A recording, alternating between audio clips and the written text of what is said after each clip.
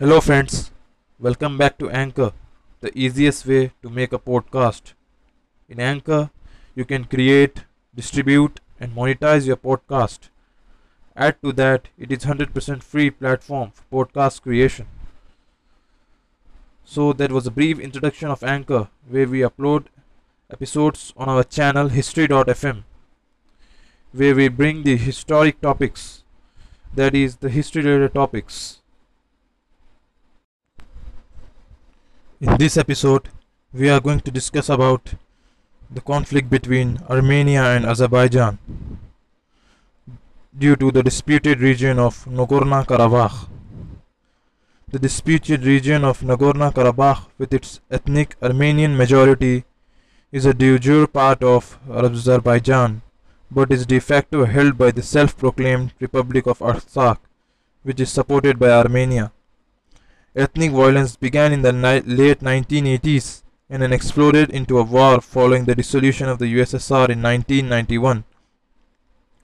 The Nagorno-Karabakh war resulted in the displacement of 750,000 Azerbaijanis and 353,000 Armenians from both Azerbaijan and Armenia.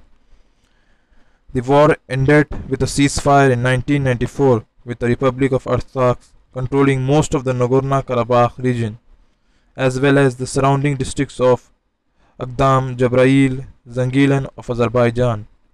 For 3 decades, multiple violations of the ceasefire have occurred.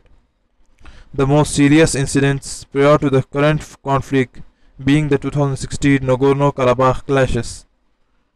Long-standing international mediation attempts to create a peace process, with the interrupted Madrid Principles being the most recent iteration.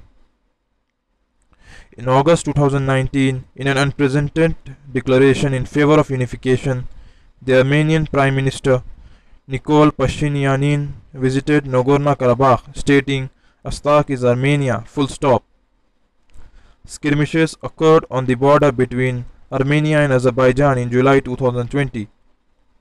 Thousands of Azerbaijanis demonstrated for war against Armenia in response, with Turkey propagandizing in support of Azerbaijan.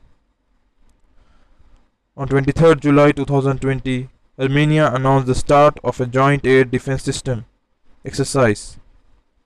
A week later, Azerbaijan conducted a series of military exercises that lasted from 29 July to 10th August, and further exercises in early September with the involvement of Turkey. According to Armenia, Turkey's high visibility role in the conflict and its support to Azerbaijan has been perceived by Armenians as a continuation of the Armenian genocide, where 1.5 million Armenians were systematically mass murdered and expelled by the Ottoman Empire, especially given Turkey's denial of the genocide. Prior to the resumption of hostilities, allegations emerged that hundreds of Syrian National Army members from the Hamza division were transferred to Azerbaijan. The government of both Azerbaijan and Armenia have denied allegations of involvement by foreign fighters. Analysts believe that the 2020 conflict was likely initiated by Azerbaijan. Its military is better prepared and its intent to reclaim de jure Azerbaijani territory. Complex geopolitics involving Russia and Turkey have come into play. Drone warfare and propaganda have featured prominently.